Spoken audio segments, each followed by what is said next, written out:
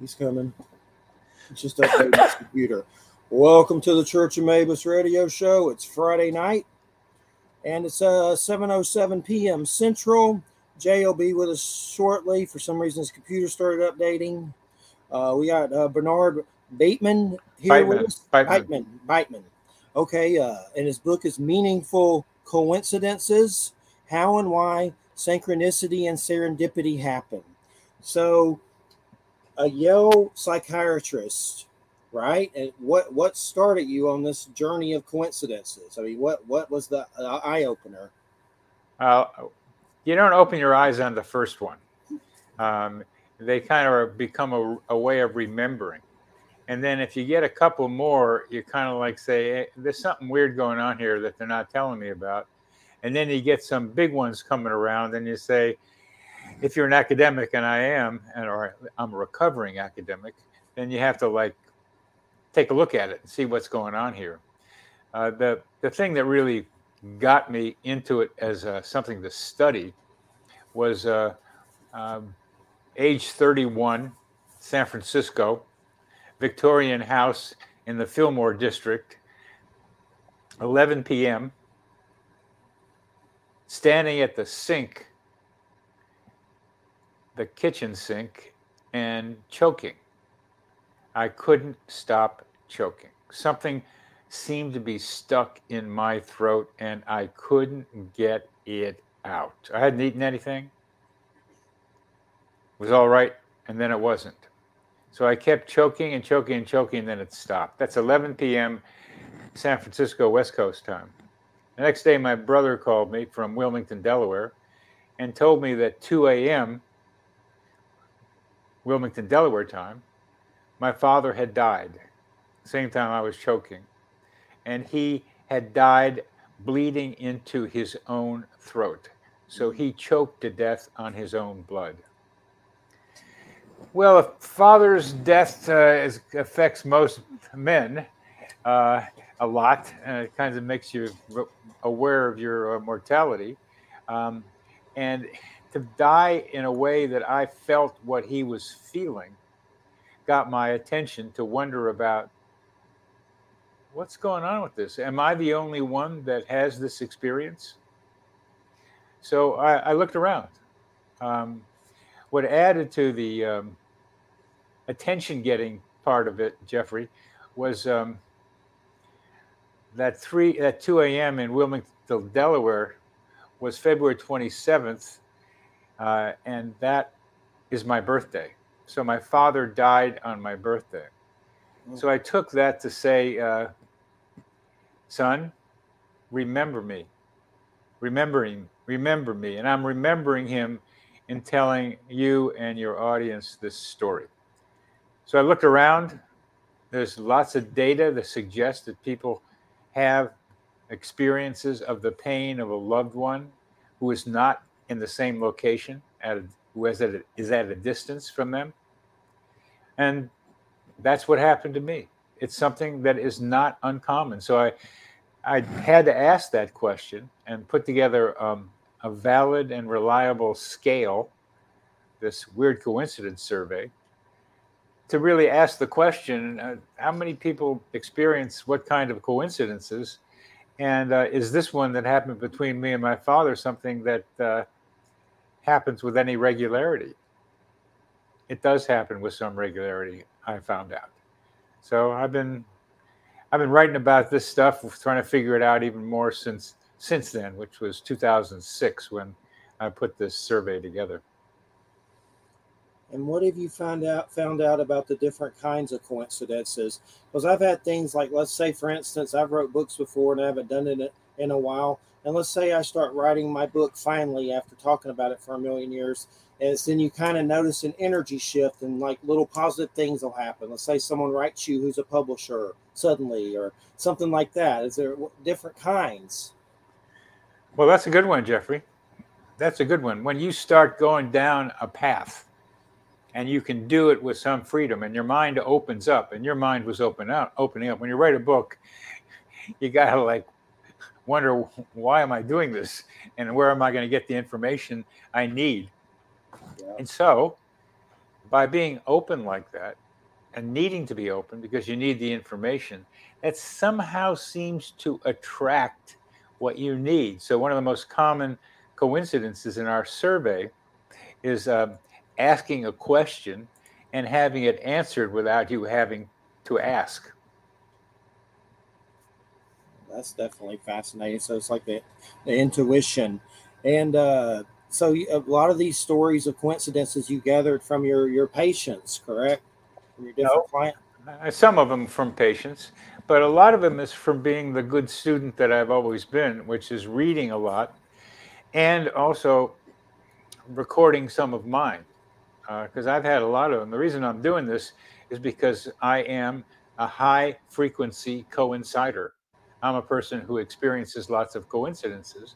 And I've gathered people together in what we call the Coincidence Project, who are also high frequency coinciders, so that we can compare notes and be amazed together about how similar some of the things we experience are. For example, you mentioned about contact perhaps with your father through signs. And the other day, 3 people on the Coincidence Project independently reported experiences where it seemed like a deceased loved one was communicating with them, lots of different ways. And I had one also. Nice. Part of the need of our Coincidence Project is money right now. We've just started. We're incorporated in the state of Virginia, and we needed some cash. So out of nowhere, meaning I didn't ask for it, we didn't put out any requests. Out of nowhere comes $1,000 check, and the first name on that check was Anne Marie. Anne Marie was my mother's name. So I figure that after a long last of a lot of positive, negative feelings about my mother, and I've gotten more positive. Now she is joining me, as my father has been for all these years, in helping me get this Coincidence Project going. It's definitely fascinating. I've had some weird money show up before. A phone company gave me a $2,000 check, and I don't know why they did, and they didn't seem like they knew why they did. At first, I got paranoid and thought maybe it was the government, because of UFO shows or something, but I don't know where it came from. So, and I paid land taxes with it. So, I've had a weird thing like that happen before. That's definitely strange when it just kind of shows up like that. It's definitely a coincidence or a synchronicity. Well, one of the fun things there is I needed the money, and I have lots of stories of people who need money and get the exact amount that they need. Did you need that money? Yeah, for the land tax, definitely needed it. It was back land taxes and stuff. There's Jay McNicholas, our co-host. He was updating. I guess his computer started updating, but he's here now. And good to have you here, Jay. Yeah, thanks, Jeff. Yeah, I've got to get a new computer. This thing is so damn slow. It's not even funny. Well, things get updated fast. And well, what are some other when it comes to Bernard patterns? What are some patterns that you've seen in some of these synchronicities? Well, the most common one, or one of the most common ones, probably happened to you, is you think of someone and they contact you. And it's particularly fun when that's somebody who contacts you haven't thought about for a couple of years. And then you think about them and they're texting you, or they're on the phone with you, or they're emailing you. Those are a little odder ones. But that's a basic, let me say, trope of coincidences, that think of somebody and they contact you. So, There yeah. are other ones. One of my favorites is being in the right place at the right time. That one is also one of the more popular ones. We had about 10 coincidences that seemed that people experienced, and these are part of the top 4, being in the right place at the right time.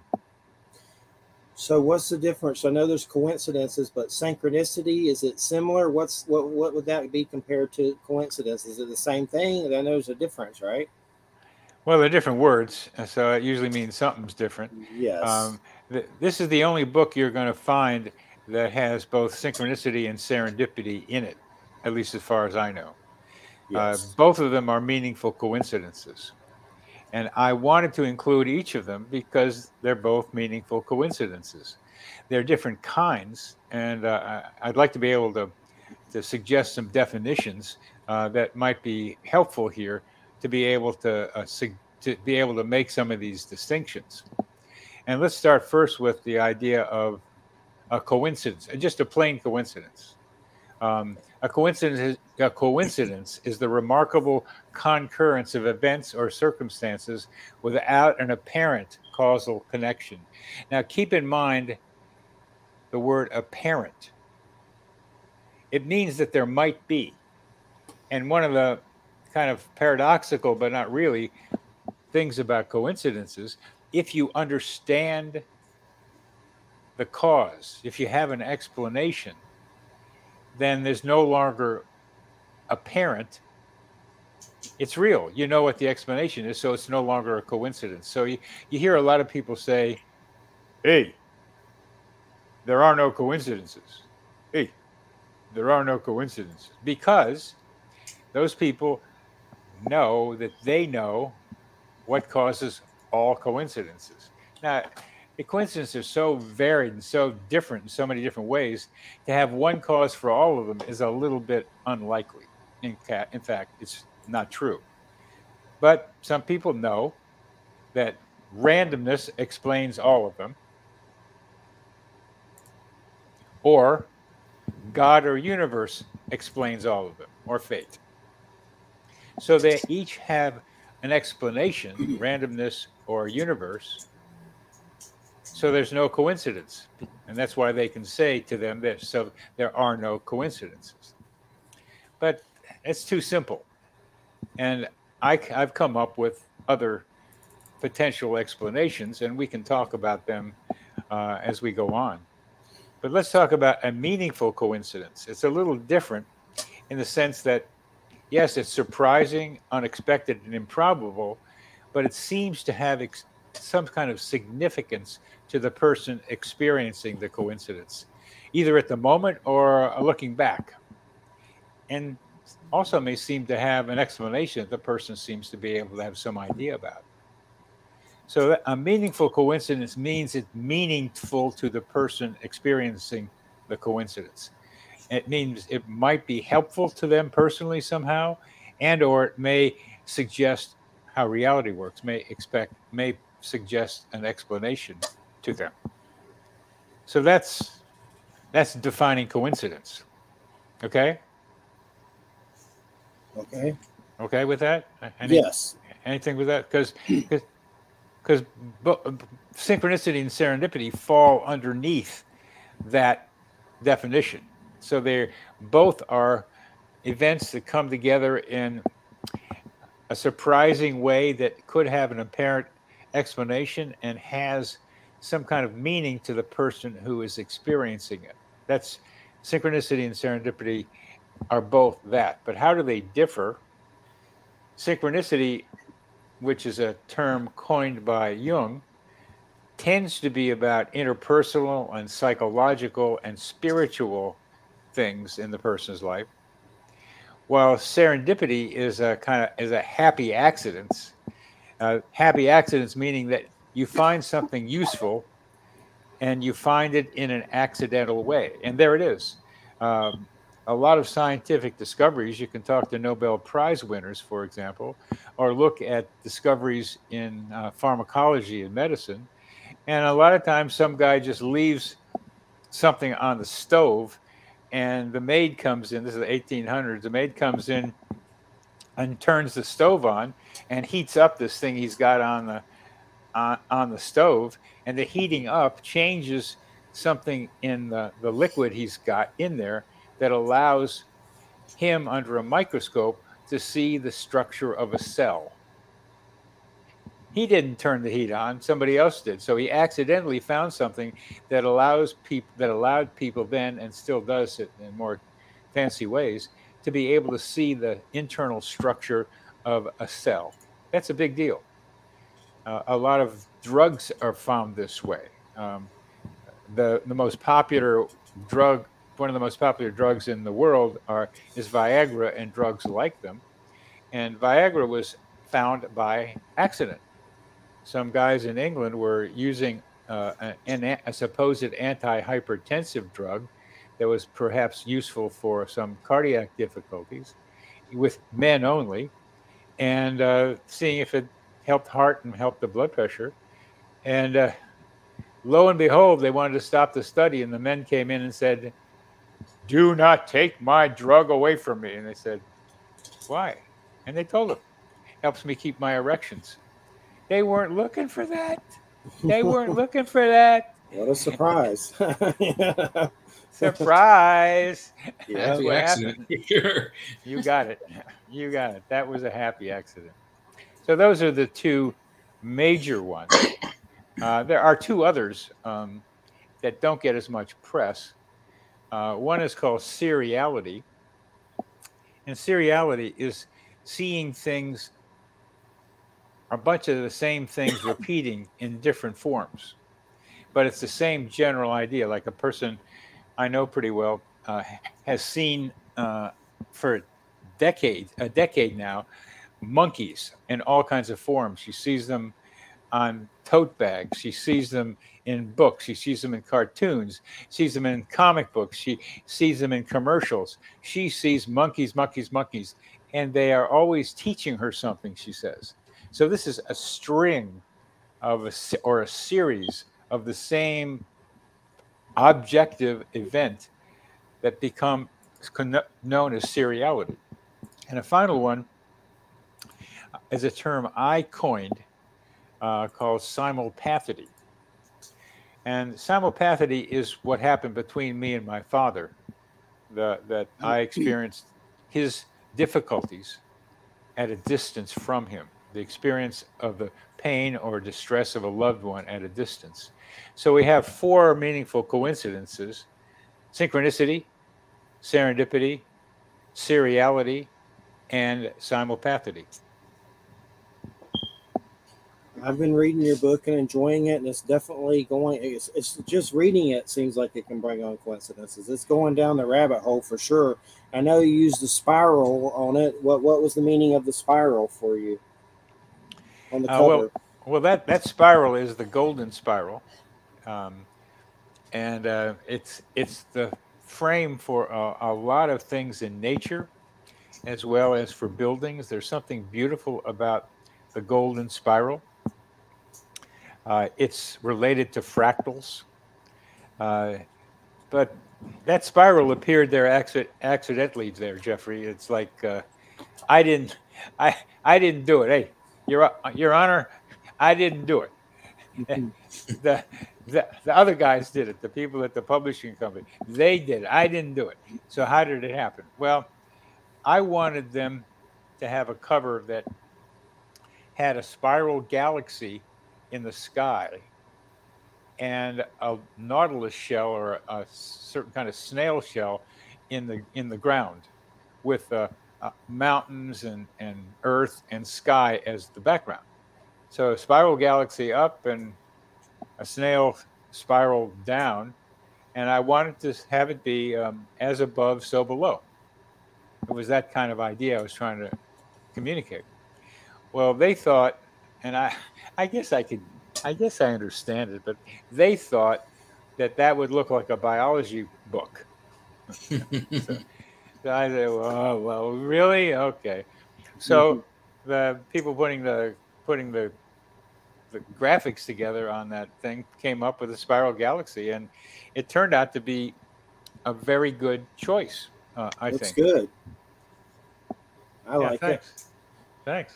It's a very peaceful cover, that's for sure. Oh, I thank like you. it. Thank you. Not See too the stars. I do have a question for you to kind of differentiate between serendipity and synchronicity. And this is the example I came up with is, for serendipity, you go into the closet, you put on a jacket you haven't worn in years, even though and it still fits. And then as you're rifling through the pockets, you find a $100 bill. That's serendipity. Synchronicity is you go into the closet, you find that same jacket you haven't worn in years, and you don't expect to see it anywhere else. And then you go out, and the people you meet with, someone else is wearing that exact jacket.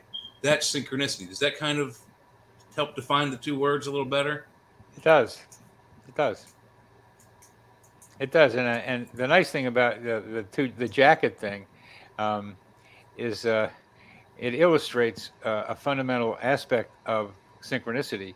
That is, your environment mirrors your mind a lot, or in this case, mirrored what you were wearing. So what you're thinking, as Jeff was talking about, is writing a book. He needed ideas, he needed publishers, needed things.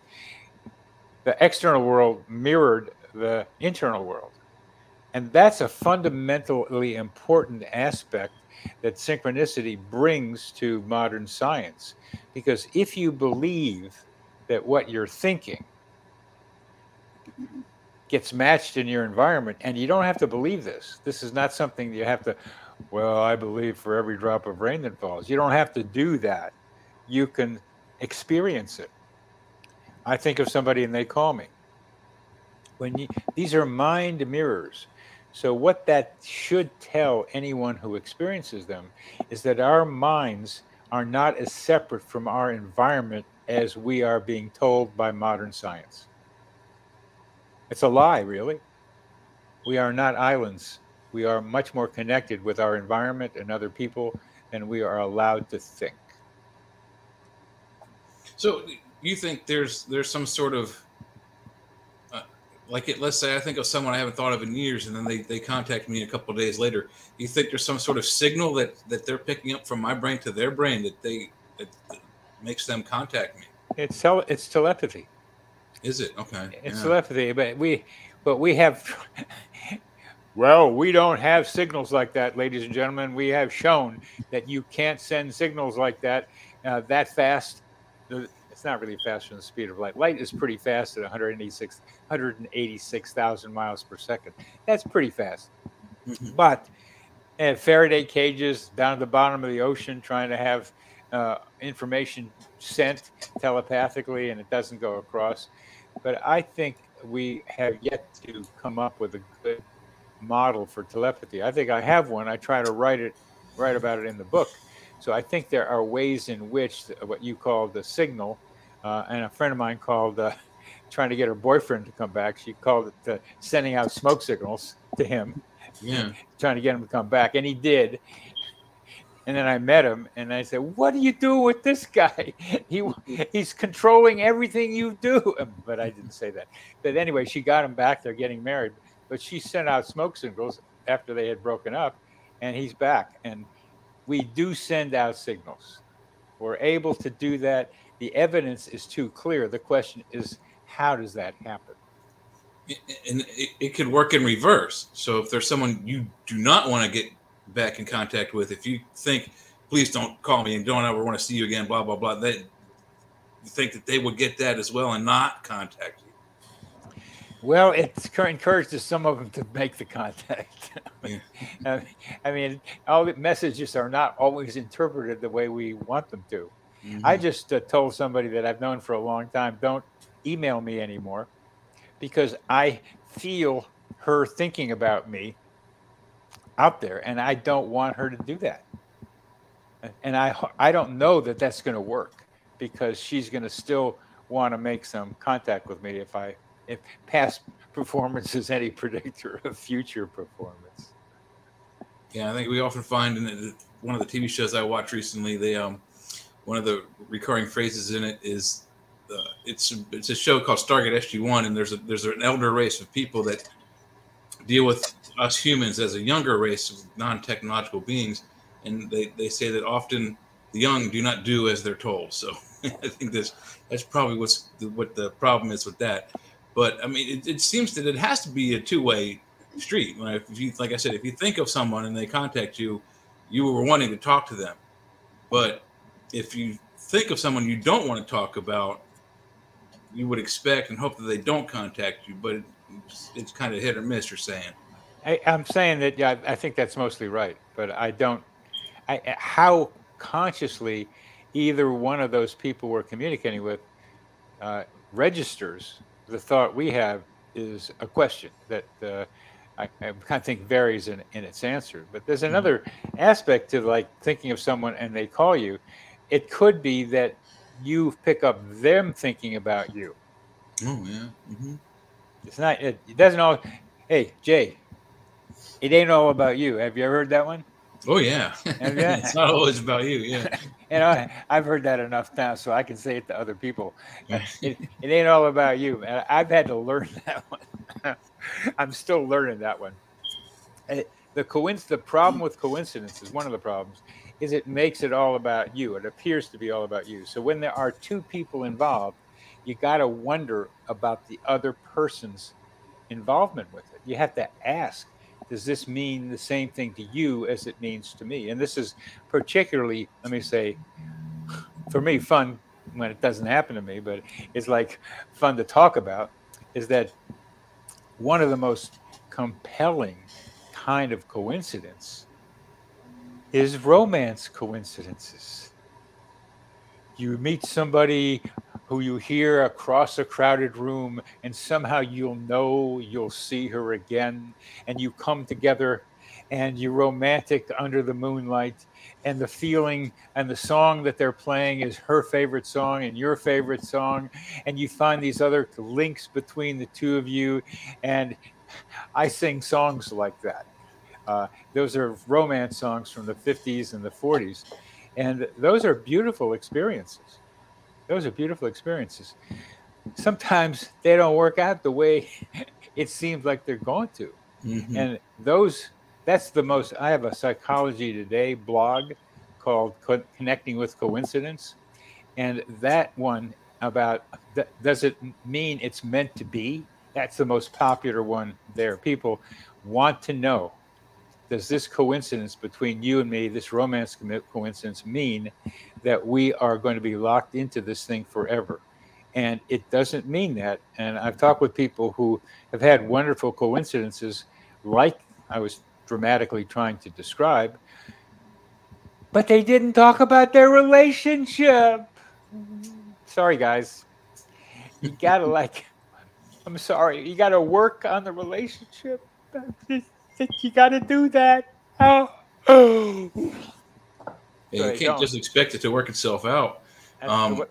That's what they expect. That's what they expect.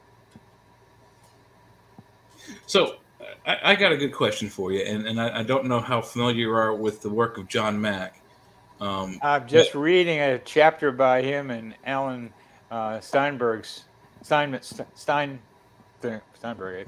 Yeah, that's right. That's right. Seinfeld's book. I mean, it's that John Mack chapter in there is so wonderful, and I've, of course, heard a lot about him. One of the stories that maybe you haven't heard, but when he was hit by a car in London, trying to cross the street, um, somebody who knew him pretty well was in St. Petersburg and saw somebody who looked like John Mack getting hit by a car around the same time John Mack did. That's one of I pay attention to coincidences like yeah, that. So, what do you want to talk about with John Mack? well, okay, so I forget the gentleman who he took over for at, was it Boston University? Harvard, my friend. Howard, yeah. Harvard. He took over as the psychology chair and Psychiatry chair. and he started taking the same work, looking at the abduction phenomenon through like Betty and Barney Hill and others that have had alien abduction phenomenon happen to them. And he came into it as being a sort of a non-believer. So he was of the mindset that there's some causality, there's some, you know, there's some pathology that makes these people have these strange experiences. And then as he's gone through the research, he had flipped around and he's become to the point where it's just like within your book. It's not a coincidence. It can't be a coincidence. There's an actual reality to it. And he's now, I mean, he's I think he's since passed, but he became a believer in the fact that there must be an alien source to all these stories. And I was wondering how you feel about his involvement in that and his transformation from being non-believer to being a believer with those coincidences that are not coincidences. Well, the transformation that he writes about from believing in scientism, materialistic scientism, is what this chapter tended to be about, what UFOs had done for him, what abductions had done for him. And it was very hard to change his own perspective on the way he knew things were, because that's how he was trained. But he gathered lots of data from people he believed, patients. And the stories they told seemed as convincing as my wife just walked out on me. They seemed real to him. And part of what I have to do, and he has to do as a psychiatrist, is judge when somebody's being crazy and when they're not. What's reality and what isn't? And since you hear a lot of stories that seem to match up, as I have psychopharmacologically, this one, this, for example, codeine for depression. Well, when I saw 3 patients who seemed to get better with codeine given by their dentist when they were depressed, I had to pay attention to that, and that I just made it seem like there was something there. When you see a string like that, that becomes a potential source of information, and that's what John Mack did. He was being a good clinician. He was listening, gathering information, and drawing conclusion. A bunch of anecdotes is data. He had lots of anecdotes, and that became a lot of data. So he started changing his mind about it. Now, it's important for our discussion for you to know that I do not claim to have UFO understanding or knowledge. I've interviewed a couple of UFO guys on my podcast. Alan Steinfeld is going to be on my show next month. And we'll talk more about it. It's a wonderful book he has, Making Contact, with John Mack's story in there. To me, the most important thing John Mack did in there was talk about the problem in getting people to believe what he was experiencing. And that requires a major shift in people's view of reality. And I'm trying to do the same thing with meaningful coincidences. Abductions don't happen to as many people as meaningful coincidences do. Mm-hmm. I'm like a populist when it comes to this. I ain't like a relatively small group. I'm saying, hey, everybody, pay attention. You've got these weird things happening to you. Pay attention to them because they're potentially useful, and particularly useful in helping us understand how we have to rethink the nature of reality. Yeah, I have to agree with you, the fact that the coincidences happen to probably everybody, but the abduction phenomenon only happens to a select few. But it seems like it's a type of it's the type of thing that coincidence. I don't know that you really can get. And maybe you can tell me if I'm wrong or not. I don't know that you can get enough scientific data to prove coincidence is there's an actual causality to it. But with the abduction phenomenon, you get people that are disconnected from all over the world telling the same story. So there must be a causality. With coincidence, how can you get, data that says there's a cause, why these things are happening? Man, that's a question that's so very important in all this, Jay. First, I will suggest to you, and this is from a friend of mine, that abductions have been happening before this century. That little gremlins were abducting people and doing weird things to them, according to people who had been studying this in the 60s. You may know the names better than I do. Mm-hmm. So the abduction phenomenon seems to be something that's been going on for more than just this century or this past even half a century or so. So that happens, but just because there's abductions doesn't mean that you can explain it by these flying saucers, that's UFOs flying around out there. They seem to be related, but to make the connection, those grays that are the robots for some of these apparent extraterrestrials need to come down here. I mean, those Roswell guys looked a lot like the grays that other people describe. I mean, you can't get away from Roswell and grays looking a lot like that. I mean, really, that must be something. And they came down in something. So the grays look like they're real things because of Roswell and other descriptions. But where they come from and how they operate in this dimension in another dimension, in both dimensions. They're ways of saying to us reality is not what we think it is. And that's very, very important to know. And you can be satisfied with an explanation of UFOs. I'm not. I have this. There's more that I want to know, because I think there are varieties of influences out there, and that we're seeing them in various different forms. So as I think of with coincidences, and please recognize, I am not trying to say I have an explanation for all coincidences, because you can't explain all coincidences with one thing. What I'm saying is that coincidences have multiple explanations. And what I haven't said is that we have something to do with making coincidences happen. And I wonder how much the people who are abducted contribute to the possibility of their being abducted.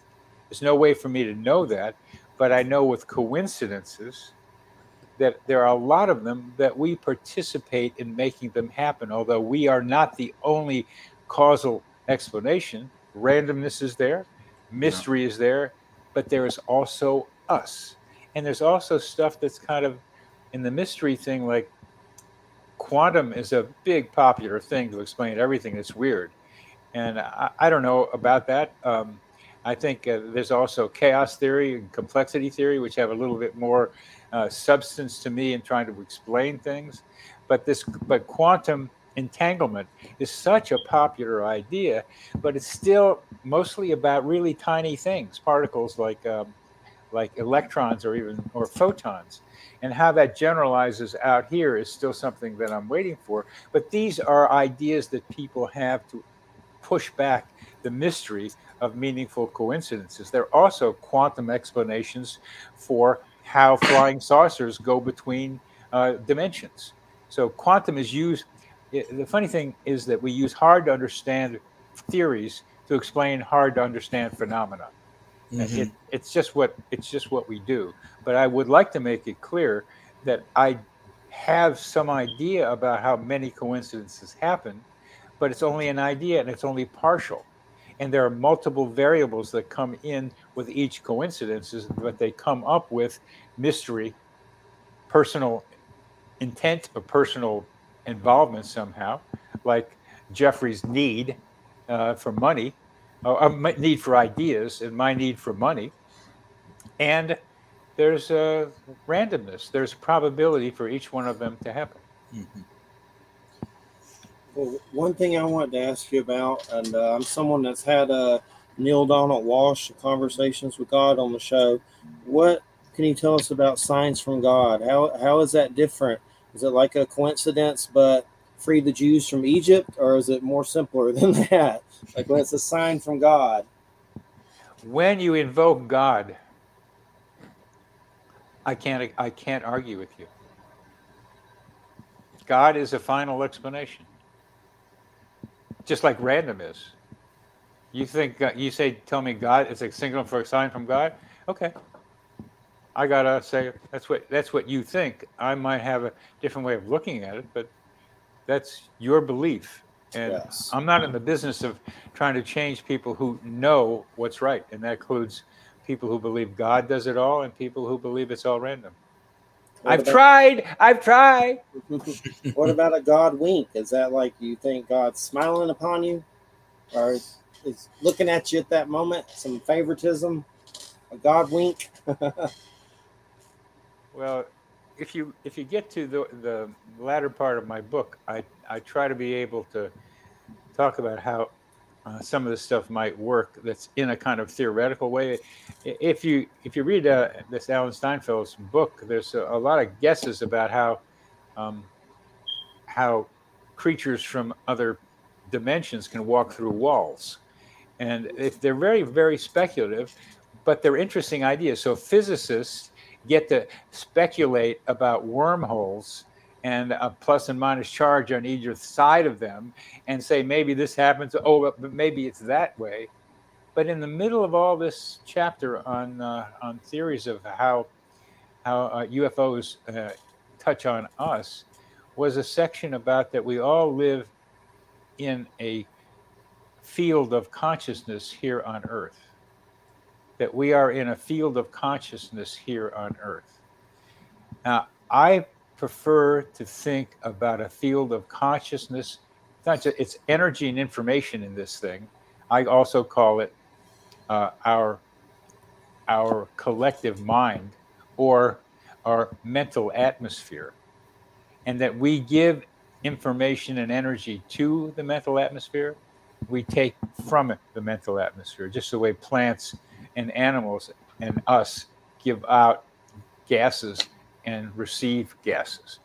And I prefer to stay here on this luxurious, potentially still, planet that we're destroying by our global warming and other things that we're doing. I prefer to stay here on Earth and explore the many mysteries and the wonders of what it's like to be here. We are lucky as spirits to be embodied here, because we get to experience the five senses and a lot more. Dance, I get to experience interpersonal energy, for example. That's one of my entertainments. So I'm saying, let's look at explanations for some weird stuff for right here on Earth and what's surrounding Earth. Between I call it the psychosphere, but between Earth and the ionosphere, there's a cavern in which something called the Schumann resonance bounces around. And the Schumann resonance is created by electricity and lightning. And in this cavern, a lot of stuff happens. And this is the place I am looking for to explain telepathy and precognition and clairvoyance, stuff like that. And I noticed you got a blurb by Dean Radin and Andrew Will, who I have some of their stuff I've read in books and stuff. That's some pretty big ones. Dean Radin for sure. And one thing I want to ask you is there something in all your studies and everybody you've come across that people can do to increase coincidences? Like, is there like something that you could do to open yourself to it more? Well, you talked about how you got open accidentally because you were thinking about writing a book. Yes. It's how do you become open? Well, one of the things that I am trying to say with my book is these things are real. They happen to lots of people.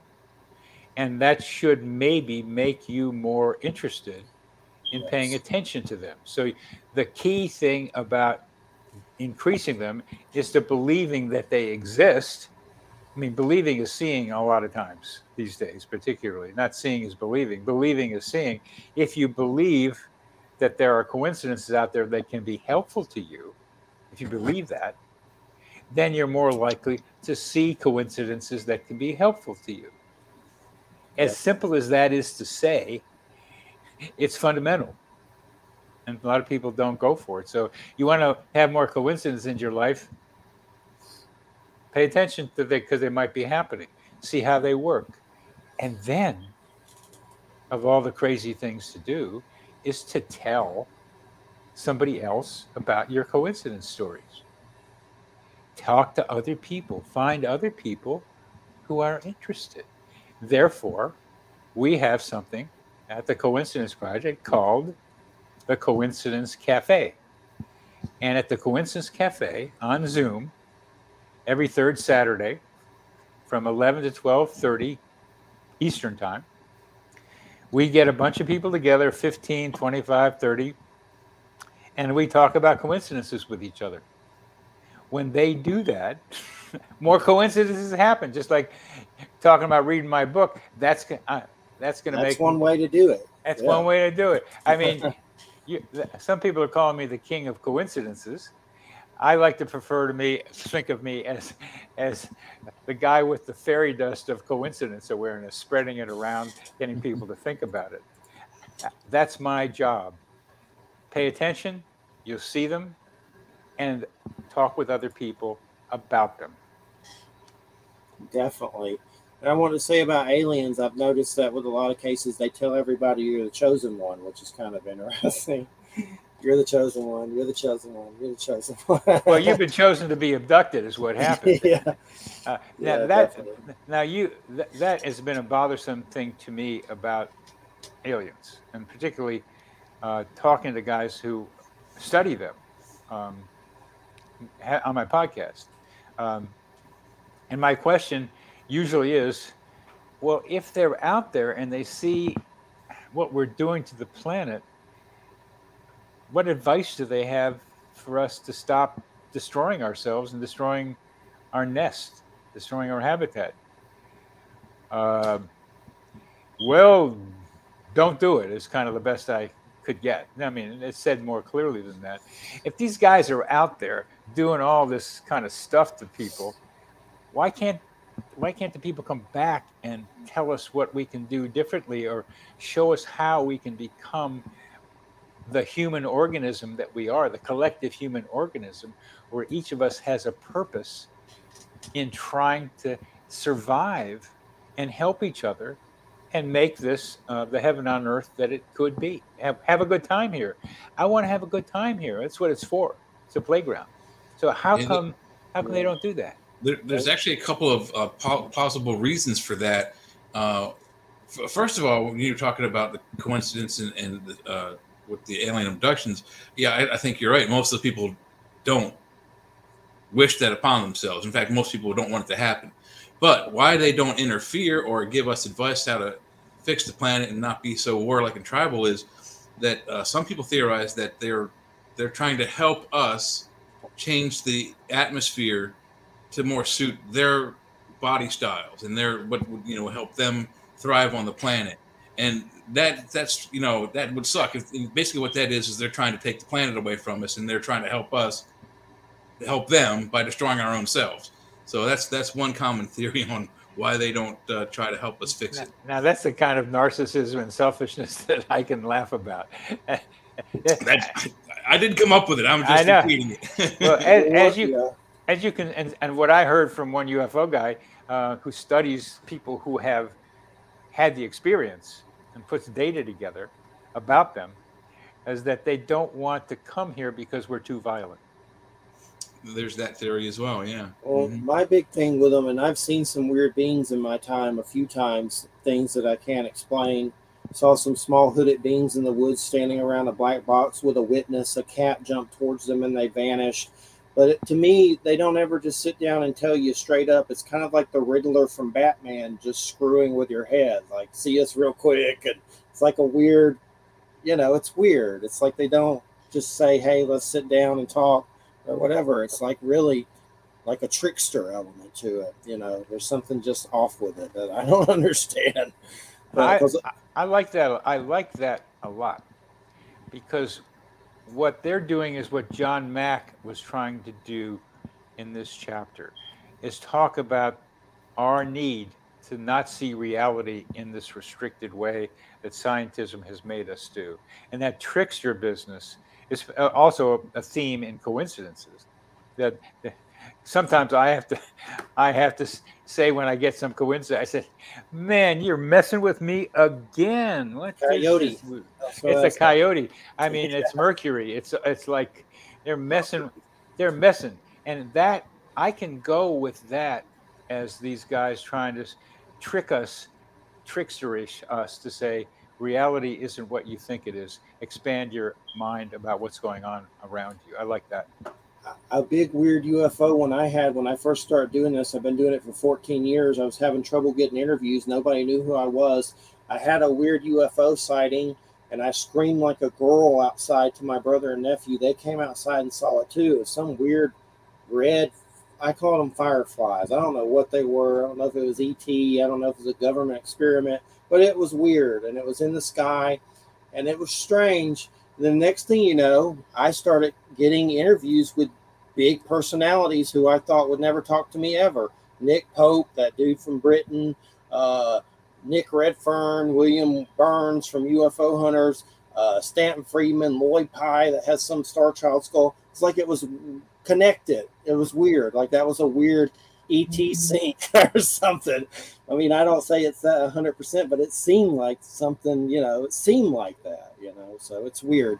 But Bernard, we're at the end point here. It's been amazing. Thank you so much. And what's your web address, and keep us in the loop on future projects. And we'd definitely like to have you on again sometime. It's a great thing. And if you want coincidences, meaningful coincidences, how and why synchronicity and serendipity happen, check out the book and fall down the rabbit hole. And let's keep in mind, I just texted the guy I'm going to meet, so I have a little bit of time. Okay. But I'll just see what he says, because he's coming by. Okay. Let's be clear about falling down the rabbit hole. One of my favorite books is Through the Looking Glass, in which and Alice in Wonderland, she goes down the rabbit hole. But look what happened when she went down that rabbit hole. I mean, it was an amazing world that she learned about. And we tend to think of rabbit holes as like crazy places. No, look at where she went. There's a lot of people I like in there, but I learned the Jabberwock. I can sing. I made up a tune to the Jabberwock, which starts off, "'Twas brillig in the slithy toves that gyre and gimble in the wabe." So come down to the rabbit hole with me, because that rabbit hole is where reality lies. That's where there's more ideas about how things work than the way you're being told. It's more than that, ladies and gentlemen. Go down the rabbit hole, which is just pay attention to meaningful coincidences in your life and let them wash over you and touch you and make you wonder and make you curious and make you connect with other people and let them tell you their stories. And you're going to be able to find a world in which we are much more interconnected than we realize, and a world in which there can be much more love and much more compassion than what we have now, and a lot more fun, where we can like keep figuring out what's going on around here, and we'll never figure it out, because that's part of the fun of it. You never figure it out. So something that's always bothered me about the difference between wormhole and rabbit hole, because we brought up both. Oh, good. It's the rabbit hole in the Alice in Wonderland story. She enters the rabbit hole and goes to a completely different world. A wormhole is, a worm goes into one side of the apple, and then he comes out on the other side of the apple, and that's how we used to describe the Einstein-Rosen bridge in outer space. And it's like, it doesn't work for me. It's like you enter the rabbit hole and you wind up in this place with the talking caterpillar and an invisible cat and all these weird creatures, and you're in a different world. But that's not how we use to describe these amazing phenomena in space, where you can go from one side of the galaxy to the other. It's a wormhole, not a rabbit hole. Just maybe that's non-synchronicity, but it has always bothered me about those two words. Oh, that's great. I didn't think about the wormhole thing as clearly as that. I like that, because the wormhole thing as an explanation for a lot of weird stuff doesn't work for me. It's like, and now you give me a better reason why it doesn't. It's really the same apple. It's always been described as how the Einstein-Rosen bridge works. Is you take an apple and the worm enters on this side, and then he actually exits on this side. So he's gone from, if you consider the apple a planet, you go from one side of the planet to the other in the most quick, fashionable way. But that's not what an Einstein-Rosen bridge is. I mean, it's time travel, basically. It's instantaneous from this part of the galaxy to this part of the galaxy in a snap. And it seems to me that the rabbit hole from the Alice in Wonderland stories is more toward that explanation, because she enters in this small rabbit hole and exits in this giant world on the other side of the hole with all these weird creatures, and has this adventure, and then comes back through the same way. So the wormhole doesn't function for me in any scientific explanations. That's good. Look, I really enjoyed talking with you guys. It really, really is. You're a lot of fun, and you got some good experiences, some good ideas, and I really appreciate your being here with me, and me being able to be here with both of you. And if we want to do this again, do you always do it Friday at 8:00 Eastern time? Yeah, unfortunately, it's set in stone. I know that's your dance time. Dance is the highlight of the week, man. I see Christopher Walken dancing. Just go for it. So I got to go to a new place, because I'm dealing with you guys right now, and I'm going with this guy. So I need a bodyguard going into this place. It's kind of new to be able to do it. So let me tell you what my website is. and encourage people to come to it. And you can take the Weird Coincidence Survey to see how sensitive you are to coincidences. And it's coincider.com, CONICIDER.com, coincider.com. And you can go there to sign up for our email list. And if you make it clear to me that you want to come to the Coincidence Cafe, we'll send you an invitation. Because we're now ready to expand the number of people that come to that thing. We want to encourage people to tell coincidence stories. So I thank you both, Jay and Jeffrey, for getting me on the show. And Friday, 8 o'clock, I can do it the day after Thanksgiving, and they're probably still going to have a dance. But let's keep in touch in case you change or something else works differently for me. But you're really great to talk with. So thank you very much for thanks so much. It's been really great, and we appreciate it. I just saw Gallagher die, the guy that smashes watermelons. Oh, no. Yeah. He's supposed to be a jerk in real life, but that doesn't mean he's a die, I guess. But I haven't seen him in a while. But we appreciate it so much, Bernard, and we'll stay in touch. Thank you so much. We appreciate it. Yep. And please do send me the link. All right, absolutely. Definitely. I'll send you the archive. And it's cool you're into the alien thing some. I'm paying attention, baby. I'm paying attention. All right, take care. All right. All right, everybody. You're listening to United Public Radio 107.7 FM New Orleans. And let's see here. Yeah, Gallagher died. I really didn't know he's still alive. I hadn't seen him in so long. He's 76. But I know everybody knows him. He used to smash melons. Well, he also had one of his brothers kind of mirrored his act, and I forget why. Maybe he got sick for some reason. He was laid up in bed, and so his brother looks kind of like him, a little chubbier, took on the act. And then when the original Gallagher came back to doing his show, they kind of split the country at the Mississippi. And his brother did the West Coast, and he did the East Coast, or vice versa. But yeah, he was a funny, unique comic. I mean, goofy looking, but on top of that, I mean, he had audiences that would show up with, wet weather ponchos specifically to get in the front seat so they could get smashed with the pumpkin stuff and the watermelon stuff and everything that he smashed at the show. Yeah, that's what happens at Gore too. Gore concerts. Yeah, I've never been. You know who Gore is, though, don't you? I've heard of the band, yes. Yeah. I just found a picture of Gallagher dressed as a Trumplegooch. Oh, really? Yeah, I was trying to send it to you, but I don't know how to do it on here. If you hit the present button, you can share it on the screen. Okay. Hold on. Present, share screen, window. It's confusing. Yeah, they changed it up a little bit. Share. There's that. Hold on. Oh, wow. It's like Augie Nost. Yeah, it looks like Augie Nost a little bit. Yeah. It looks like he found an old mop and just put it on his head. Stop screen. Yeah. I guess that was him as a Trumplegooch. So what happened with these Trumplegooches this time around? Was there a red wave? I don't know what happened. I didn't really keep up with it, so I don't even know what happened.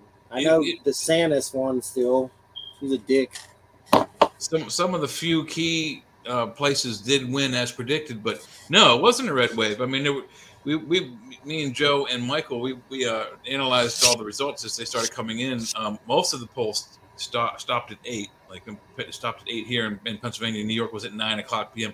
So the results came in kind of slow.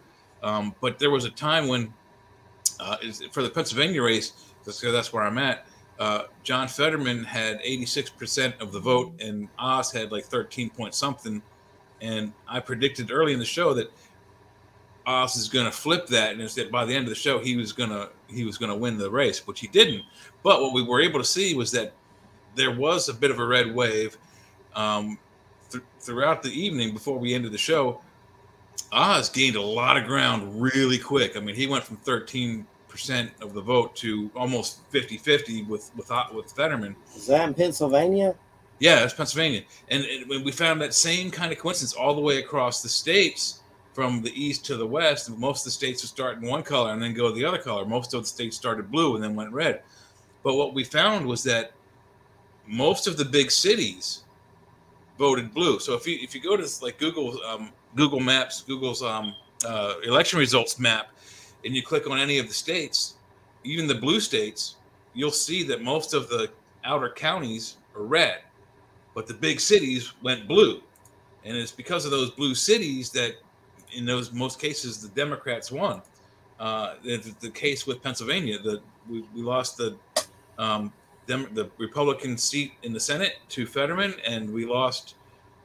We didn't lose, but we changed from one Democratic governor to another. And then my county, we elected. There was only one guy to represent our county. He was a Republican, so we didn't have a choice between Republican and Democrat. He's the guy that won. So Oz is kind of creepy though, ain't he? Wasn't there something? I saw some crazy thing about him and dogs experiments or puppy experiments. Some crazy controversy, Puppygate, Doggate, something he was involved in. Then there's weird stuff about him farting in an elevator. Everybody farts in an elevator, so that doesn't surprise me one bit. He likes to fart in an elevator. Well, some people like to do that. I mean, everybody, you have a group of friends in high school. There's always that one guy that likes to grab you by the head and fart in your face. Does he torture puppies? I don't think so. No, that's probably pure propaganda. And there was a lot of propaganda going on between those two. But just the fact that it was hyped up by the media as that there was going to be this red wave. His opponent called him a puppy killer. It says his opponent called him a puppy killer. Yeah, like I said, that's more than likely just propaganda. John Fetterman is just a thug, and he ran a thuggish campaign. He can't speak in public. I watched part of his acceptance speech until they cut him off for some other breaking news at like 1:30 in the morning. He is not articulate in any way. He's not articulate. Like our guest here is a doctor. He has to be able to tell people, how to fix himself once he finds out what's wrong with them. He has to be articulate. This guy is going to speak for the people of Pennsylvania in Washington, D.C., and he can't even say thank you to all the people that helped him win. He's completely inarticulate. And I don't know how he's going to do. I think he's going to wind up being replaced by his wife. Fetterman? Yeah. I just think they all suck crap. They all do. I mean, does Oz have his detractors? Yeah. He moved to the state specifically to become the senator. I don't have a problem with that. Man wants to get him up in no matter who you vote for our government, you just get a crap sandwich. Like it doesn't even matter anymore. It really doesn't. Like I said, what we noticed with this election across all of the states, even the ones that, Georgia started off for the whole evening as a Democratic state, and in the end, it flipped to red, and then it went back to blue, and then it went to gray, which is where it is now because they have to do a recount. But certain states we expected to stay blue. Maryland is almost traditionally blue. We've expected New York to stay red. It went blue. But it's just the fact that most of the counties, most of the counties in most of the states voted red, voted for Republicans. But it's the Democrats who won because the big cities had more people in them than those other counties throughout the state. So it really doesn't matter how you want to vote. If you want to vote and get your guy in there, you got to get those blue cities to flip to red. And that's across the whole country. They can all kiss my grits. Yeah, it would be nice if we could make them do what we want. But you know what I'm going to do with our government? What's that? Be Snake Plissken. You know who Snake Plissken is? Yeah, Escape from New York. Escape from LA. That's me. You need to get some skin tight leather jeans though. Yeah, I do Snake Plissken. I'll pass on the skin tight leather jeans, but yeah, I can't imagine those would be very comfortable to be wearing. Especially if you had to fart. Well, or just run and fight and try to get yourself out of New York before Kurt the Russell, time's over. baby. Snake Plissken. Mm-hmm. That's what we need. Snake Plissken for president. And who was it? Was that Jeff Bridges? No, Kurt Russell. Kurt Russell. Yeah. Okay. I haven't seen him. Well, he's in a few things. He's in Guardians of the Galaxy. Yeah. Some Santa Claus movies. How's my sound? At first, the guest said it didn't sound that great. I was trying to figure it out. Does it sound okay? You sound like you're a little bit far. Maybe you need to bring your mic in a little bit. Maybe me. My voice sounds weird. No, it just sounds like you're in a box, sort of. You know, a box. Like there's kind of like a not really an echo, but it's like you're talking. My AC? Can you hear my AC in the back? No. Well, it may just be me being tired and grindy, like sandpaper when I talk. Yeah. You gotta do Joe's show after this? Yeah, I'm doing Joe's show after this. We're gonna go back and discuss the results and. Oh my gosh. Yeah, I mean, we kind of expected to get some closure with who's going to control the House and who's going to control the Senate on Tuesday, but we're 4 days after, and they're still counting in certain most of the Western states are still counting. Georgia's still counting. In fact, they're going to recount in Georgia, so it's up in the air who's going to control the government in the next couple days. We got Graham Ganson in chat. Well, all hail the Trumple Gooch apocalypse. Uh-oh. Pals. He's coming on in January. Okay, cool. And there's some other people in there. But let's see who's coming on. This is your last one, right? This is my third one, yeah. What is your schedule up to right now? Because I need to make sure I get the schedule to everybody. I'm not sure where my schedule. I think I've given you December. I think I got like 1 or 2 dates in December. Right now, the next time you have to be back is December 16th, and that's the last show of the year. That's Weirdcraft, that Norse guy, Matthew Ash McKernan. Yeah, I got that book. So Wahaba's about to do 3 for the 18th, the 2nd, and the 9th. You come back the 16th, then we don't come back till January 6th. And I think Wham comes back then. I'll send it out, but I think your next one's the 16th. Oh, I gotta schedule some more. I'm tired. What are you doing? I hear you clicking. Yeah, I'm trying to scroll up and see the schedule on Facebook Messenger. Well, we had a hurricane down here. Uh-oh, another one? It hit, yeah. It lost power by the time it got to me. But it knocked the crap out of some people. It wasn't bad as the last one, but it's been raining nonstop. Yeah, after you get a couple of them, you kind of get used to them. Yeah, it just depends on their strength and everything. Yeah, the last schedule I have ends at November 18th. When? November 18th. November. Yeah, that's the last one I said. Oh, crap. And you have a question mark there, so you didn't have anybody scheduled then. Let me get the last schedule and send it to everybody. Hold on.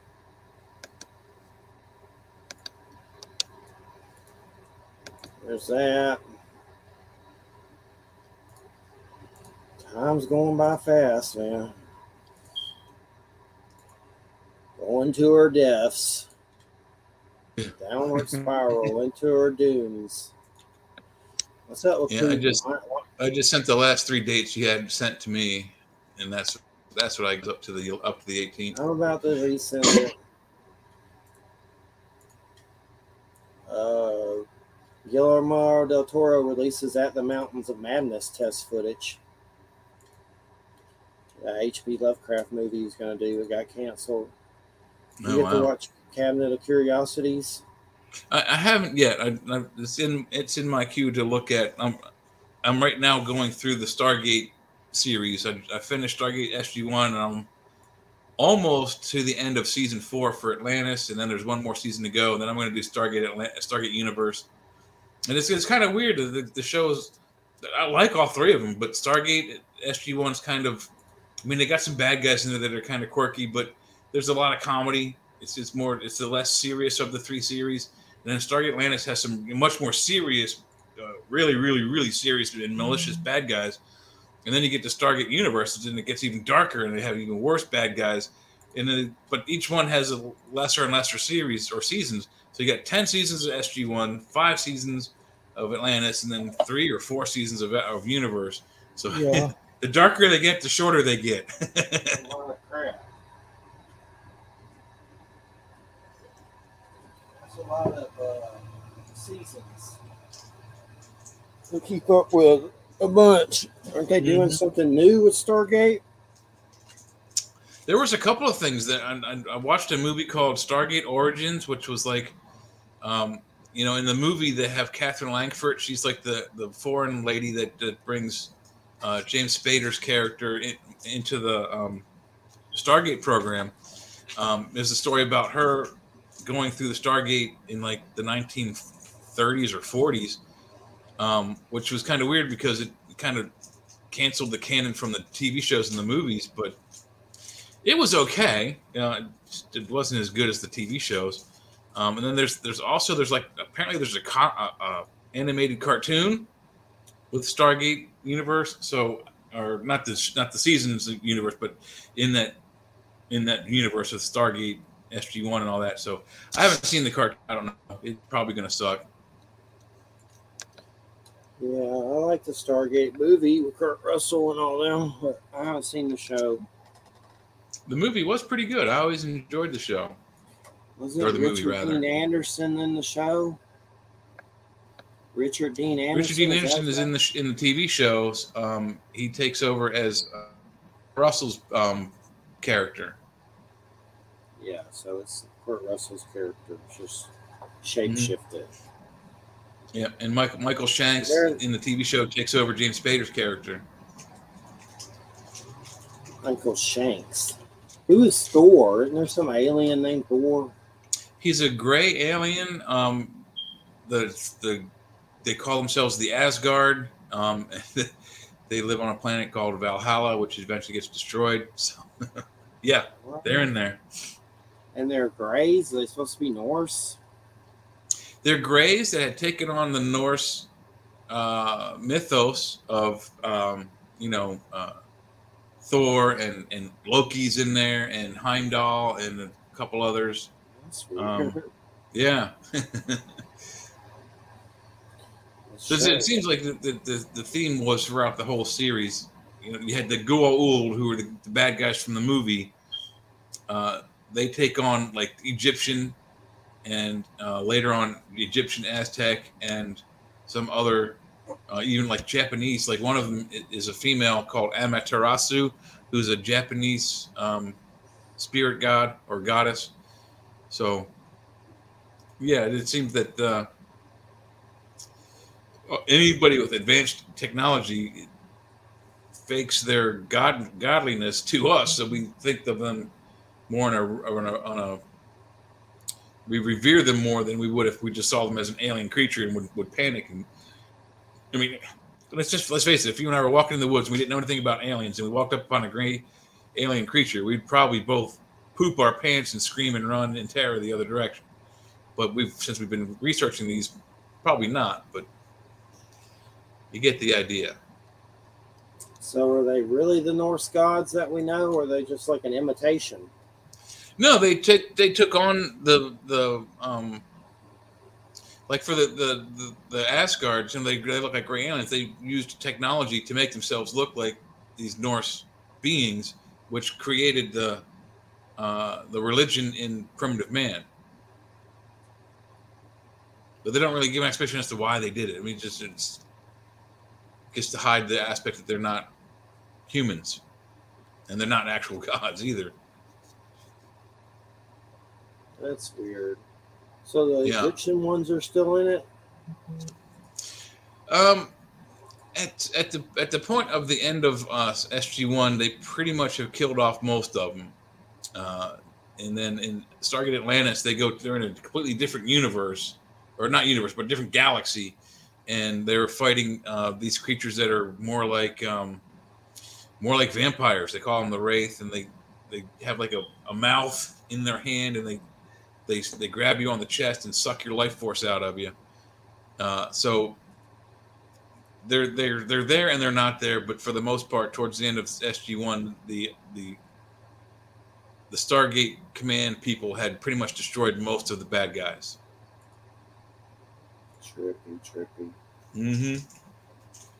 How many seasons of that is there?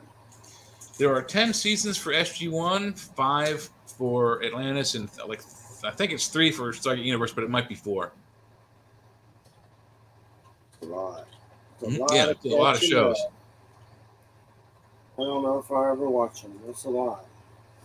It's worth at least the first 2 are worth watching. Like I said, the Stargate Universe gets pretty dark, and I mean they kill off a lot of people throughout the 3 or 4 seasons they have. But if you're at all of a fan of the original Star Trek TV series, you would like Stargate SG-1. It's got that same kind of camaraderie. There's some really, really, really awesome episodes. There's some pretty crappy ones. But what they do is they balance it well. So like they might have a 2 or 3 part show or a string of shows that follow one particular storyline that's pretty heavy. A lot of people die. And then they'll have a couple that are just lighthearted and funny. So they keep a good balance from going through heavy subjects to comical subject material. I'll check it out 1 year. 1 year. It's worth looking at. I think you would probably enjoy it very much. I know I saw something weird. I don't know if I mentioned this, but I think I might have the last show. Brian Fuller did Hannibal's doing a Friday 13th prequel show. Yep, you told me that.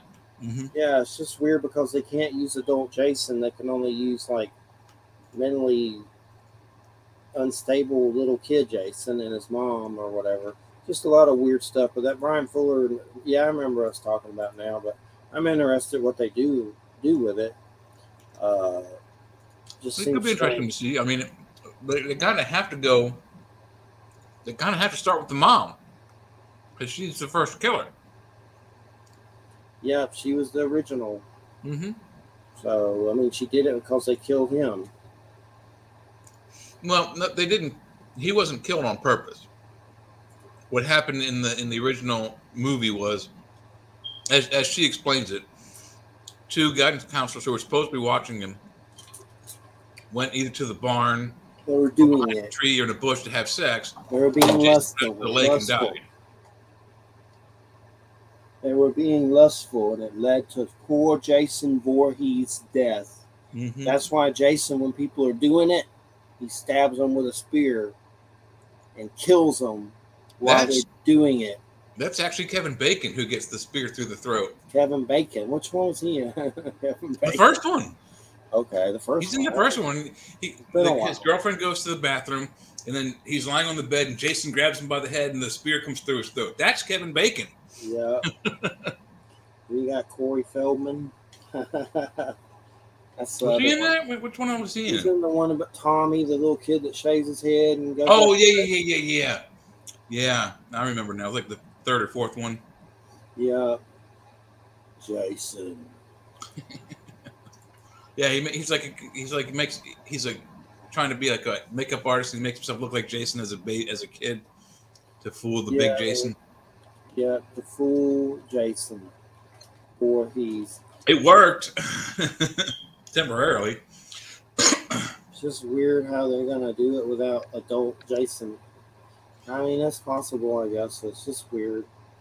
You think they may have to change his image from using the hockey mask to something else, but you know. Yeah, well, I don't know if he's ever going to be grown in it, killing people. It's just kind of like, it's almost like it's a prequel series. So it would end with him becoming that and just tell the story before it.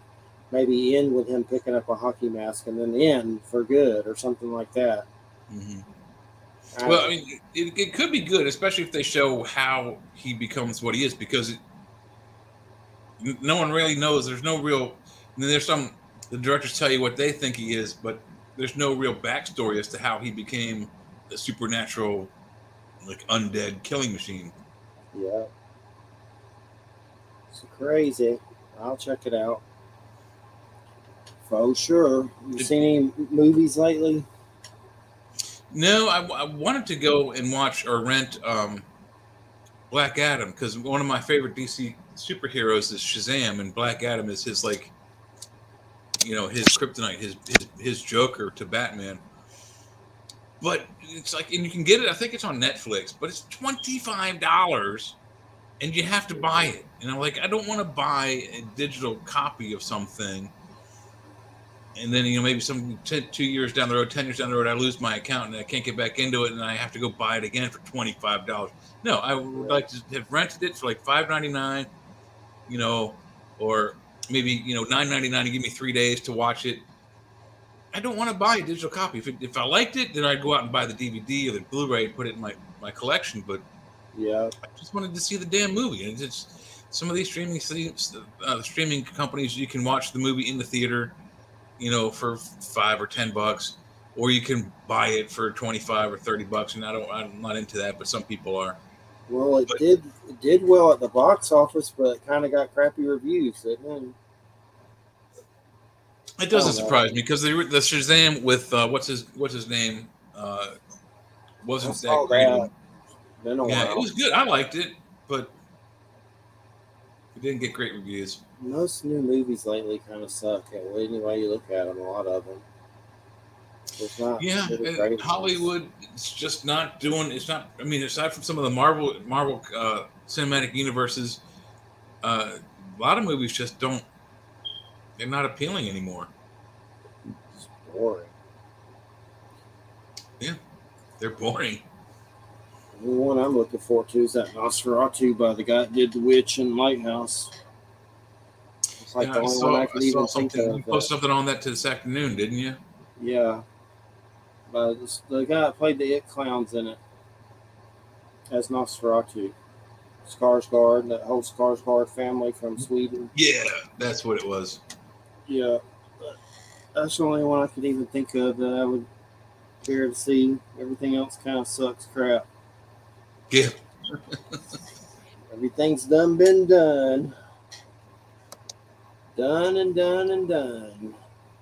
Yeah, I don't agree with that mentality. I mean, Hollywood could come up with some pretty good original ideas if they just, came up with some good original ideas. What they're doing is taking a lot of old stuff and redoing it, and it's just,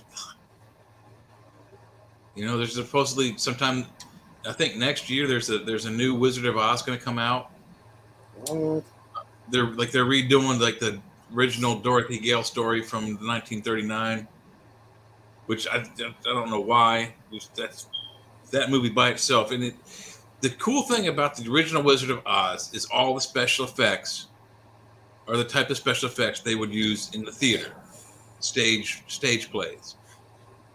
There's no digital effects. There's no, it's all, every special effect you see is captured in the camera. Nothing is added in later on, like today it is.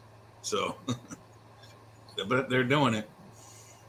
One person I noticed that died too is a longtime Batman voice actor, Kevin Conroy, has passed away at 66. No way. Kevin Conroy was he was the voice for almost all the cartoons.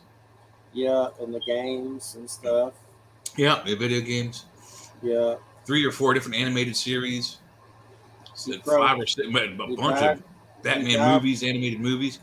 He died pretty young with cancer. Yeah, 66. That's only 10 years away from me. 66. And he croaked from cancer. He was in Master of the Universe cartoon. Yeah. That sucks. Doesn't surprise me. He's a good Batman. Yeah, Batman. I watched every episode of the original animated series that he was the voice for. Yeah, that was the animated series, right? Yeah, and I think he also did the voice for Batman Beyond as the older Bruce Wayne. Yeah. And in some Kevin Smith movie, Hosers, which I saw that a long time ago. It's kind of goofy. But Mark Hamill was in the animated series as Joker. Yep. Yeah, that's young. 60 from the Big C. Then Gallagher, Smashing Melons in Heaven. Yeah, so that's the triptych right there. Gallagher, Sure. Kevin Conroy, and who was the other one you mentioned? I don't know, Kevin Conroy, and was it Conroy? Or It's Conroy, yeah. Conroy and Gallagher. That's all. I thought you'd mentioned someone else too today. Maybe I'm No. wrong. Just those two. That's who I've mentioned. But there may be other people. There's always somebody croaking. Yeah, it seems that Hollywood famous types die in triples. Time. Especially since COVID and everything. It's been bad. Mm-hmm. A good Doom movie is possible, and Annihilation proves it. What is Annihilation? I don't know. Some article I found. Doom Annihilation. That's a movie, I guess. I never saw that one. Oh, they must have made a sequel or a second one. The first Doom has The Rock in it, which it didn't suck, but it didn't get very good reviews, and it didn't go very far. Yeah, Doom Annihilation has terrible reviews, but I've heard of it. I've never watched it. I saw the original. I have it in my DVD collection. They did another one called Doom Annihilation. Yeah, apparently. But I've seen them both. I mean, I haven't seen Annihilation. I saw the Rock one. Yeah, it was a long time ago, like in the late 80s or early 90s. Yep, The Rock. What does that show, The Young Rock? It's like, come on, man. You're milking it, ain't you? I don't even think he's in that show. I've never watched it. It's Young Rock. About a little kid that's Rock. It's like a Rock prequel. I guess he's trying to. Isn't there one? There was a TV show for something about kid Chris. Probably they're doing something to glom in on that. Let's tell the story of Dwayne the Rock Johnson as a kid. Yeah, I've never seen it, but I saw here's good that. news. There's going to be a John Wick 4. Yeah, there's supposed to be a show. You haven't seen the John Wick movies? I've seen them. But they're supposed to I don't know about the show, but they're doing a fourth movie, which is pretty good. They're doing a TV series called The Continental or something. I don't know where it's going to, but they're doing another movie and a TV show based on the John Wick. I like Ian McShane. That's right. Continental's like the hotel chain in that where the bad guy but not hurt each other. Yeah, I just know they're doing it's a prequel show called The Continental. Wouldn't air. It's on Stars, and it's after the fourth. Wouldn't air until after the fourth John Wick. It's just a show that's a prequel show. They're doing a Penguin prequel show for the Batman movie with Colin Farrell. Oh, really? HBO. Yeah. Did you see the new Batman? The Batman? The new Batman movie? Yeah, I saw it. Yeah. Well, they're doing a Colin Farrell Penguin movie. Huh. Wow. Which is like about the rise of the Penguin and everything. That's HBO.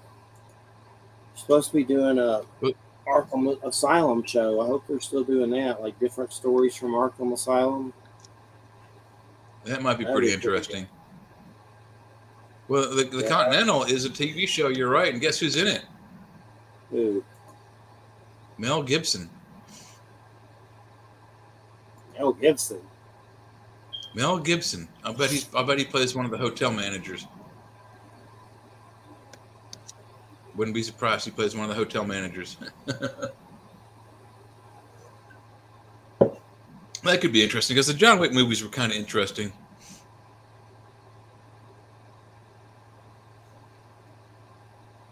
Mel Gibson. Making a comeback. He was ostracized for a little bit there in Hollywood. Yeah. What did he do? Get drunk and say things about Jews to a cop or something? He got pulled over for DWI, and he said something about, I don't know what he said, but something negative about Jewish people, which is kind of a bad thing to do because most of Hollywood is run by Jewish producers, so you want to be careful about that. Yeah. Why is he so I mean, Jesus is a Jew, and he's a Jesus dude, right? Yeah, and Jesus was Jewish, so Yeah. So I know some Jews got mad that he was showed them the way they showed him in Passion of the Christ or whatever. yeah. You know, my Which AC. I never saw the movie, but I would never have been interested in it anyway. And what Passion of the Christ? Yeah, It's brutal and violent, but it's good. I mean, I've seen it. It's definitely like torture porn. torture porn. Yeah, Very, very violent. I saw enough of that in the new Daniel Craig James Bond movies where they take the hole out, they cut a hole in the seat and hit him in the gonads with a knotted rope. That was kind of brutal. Yeah, I didn't see that one. Oh, it's nasty. I thought James Bond's a chick now or a black dude. No, they changed Felix Leiter into a black actor. Who? CIA Oh, counterpart. one of the actors.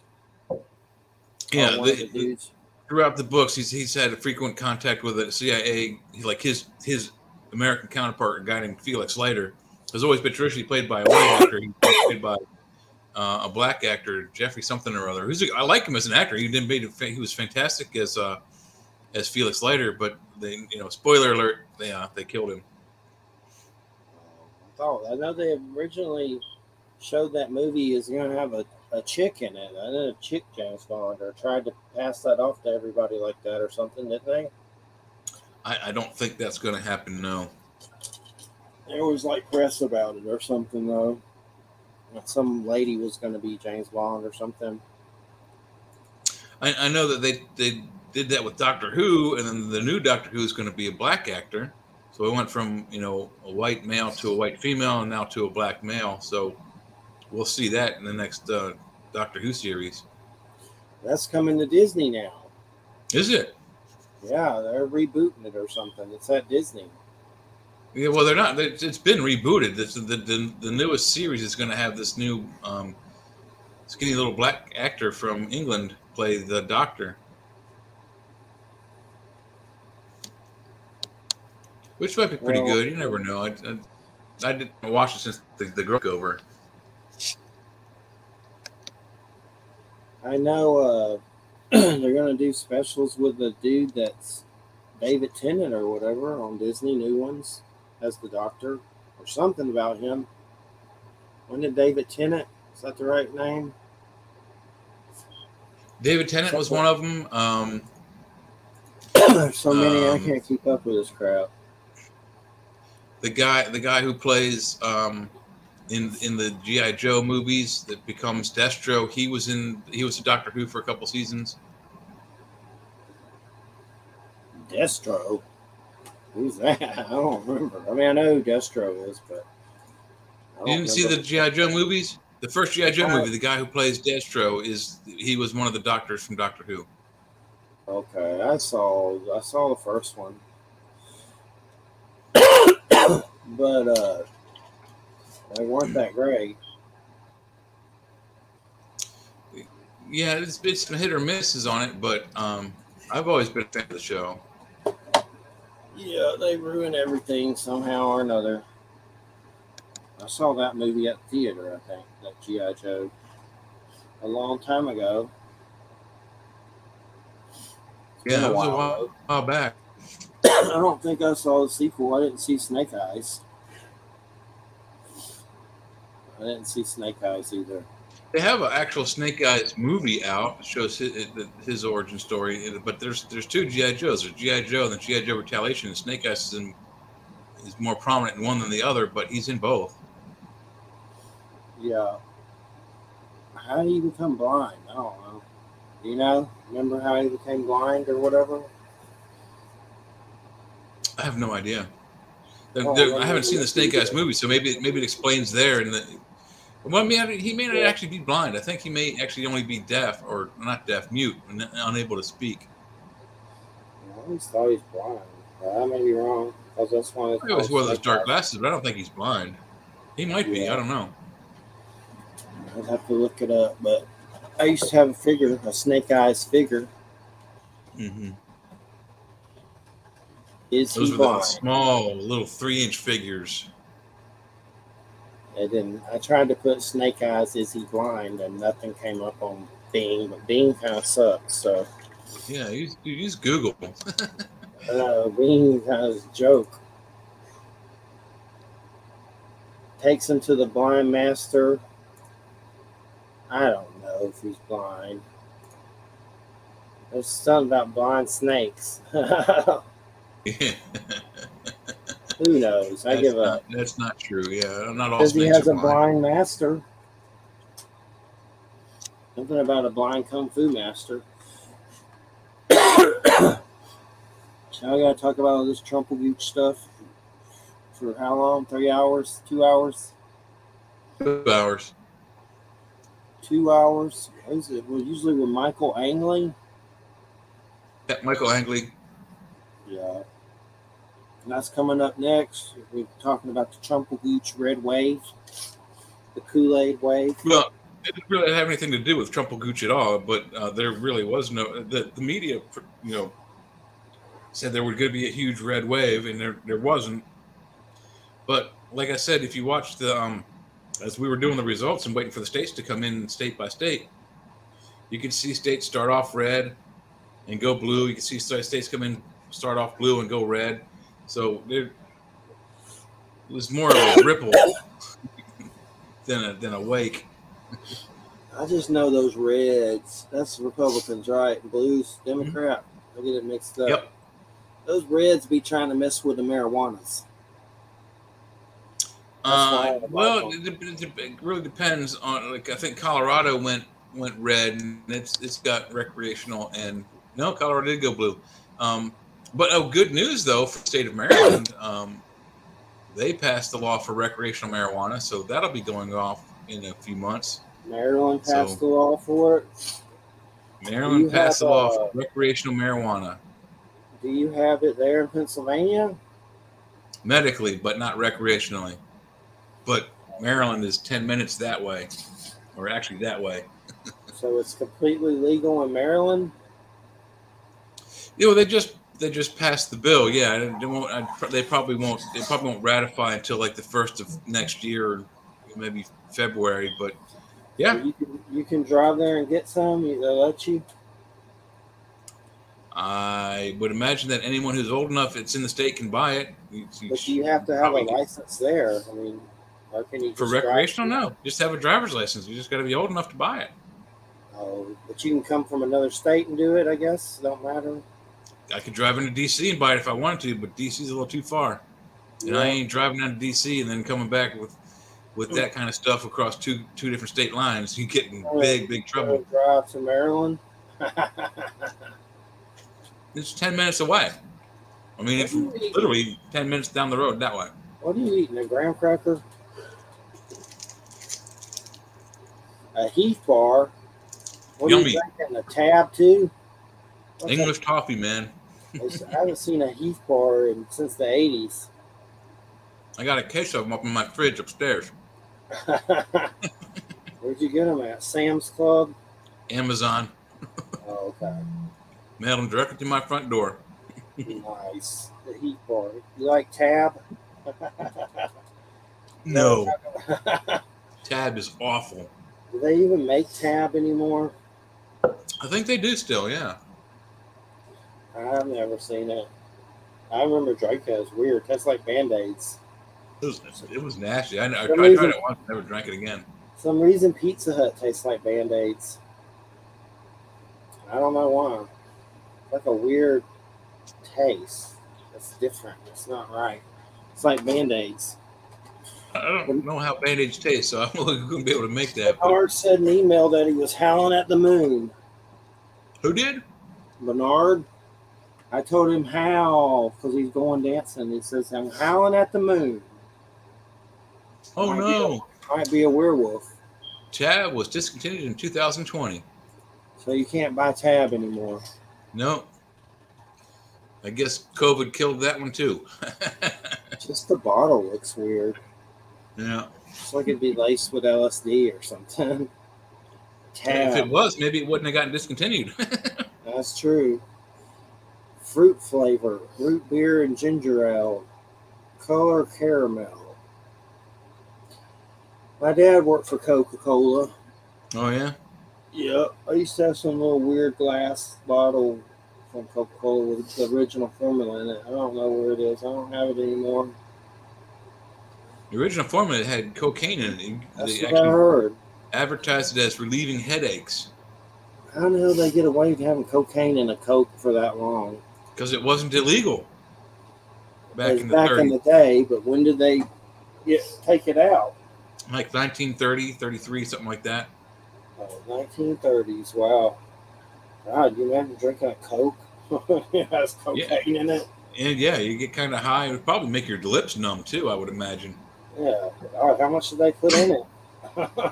I don't know, but they're still, even today, they're the number one, not producer, but they're the number one importer of pharmaceutical cocaine. So what they do is they import the coca leaves from South America. They use it in the process of making the Coca-Cola formula. Then at some point they take the cocaine out, the negative effects of the cocaine out of the soda. What? And then they sell the byproduct of the coca leaves back to the pharmaceutical companies to make Novocaine and lidocaine and all the other kind of pain medicines. That's how they make Coke. They still use cocaine, but take the cocaine out. Allegedly.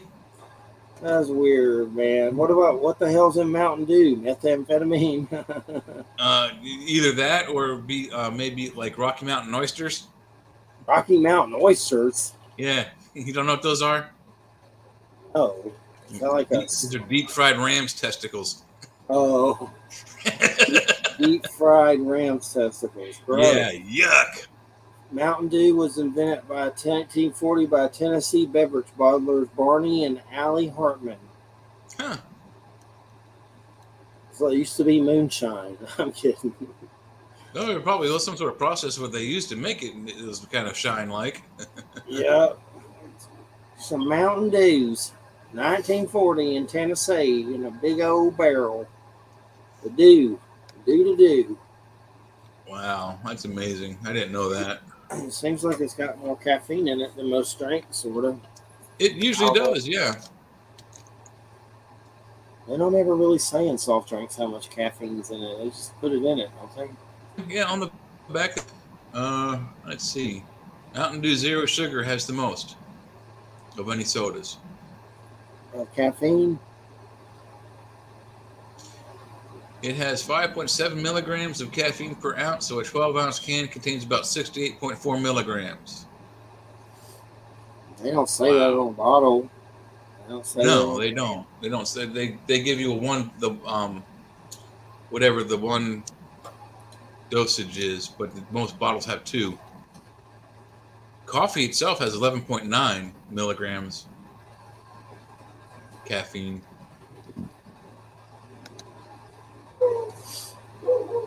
I don't know. Where are you getting these weird charts? Coke has 32 milligrams and 42 milligrams. Coke and Diet Coke.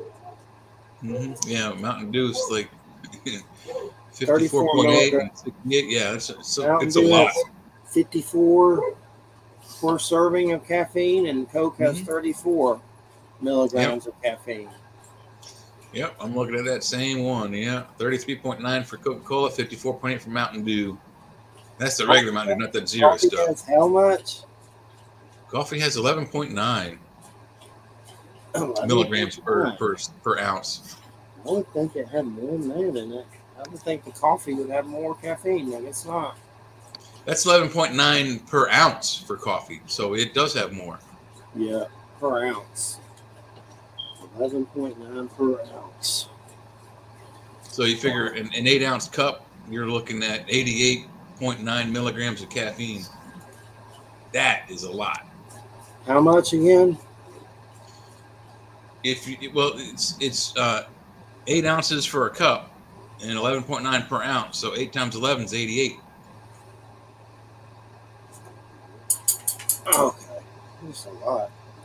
Mhm. Caffeine. It's hard to quit caffeine, that's for sure. I don't have any problems with it usually.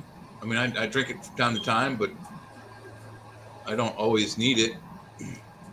There are times when I'd like to get to it and I can't, but I don't go crazy for it. They're making a Dune prequel show on, I think, HBO, but the guy that's in Vikings is going to be in it. He was in that movie, that show, Raised by Wolves, which is really good. They canceled it like an a-hole. That was a weird show, but they got rid of it after 2 seasons on HBO. But now they're doing a Dune, D-U-N-E, The Sisterhood. Saying he's the leading actor in it. Wow, so they're going to do the Bene Gesserit sisterhood, how they came to power? I guess so. But the Sisterhood follows the Harkonnen sisters as they combat forces and threaten the future of mankind. They combat forces that threaten the future of mankind. The Harkonnens are bad, though, I thought. The bad people, yeah, they're not. So why are they fighting people that threaten mankind? That's what the whole show's about. Sisterhood follows the Harkonnen sisters as they combat forces that threaten the future of humankind. And they established a fabled sect known as the Bene Gesserit. Bene Gesserit, yeah. Yeah. But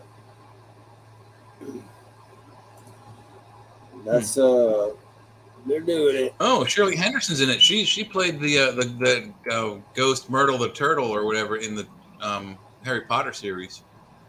Yeah, and Travis Fimmel. Shirley Henderson. She played the ghost in the ladies' bathroom. Myrtle. Myrtle the Turtle and Harry Potter. I just called her Myrtle the Turtle. That's not her actual name. She was killed by bad guy in the series. Found in the bathroom.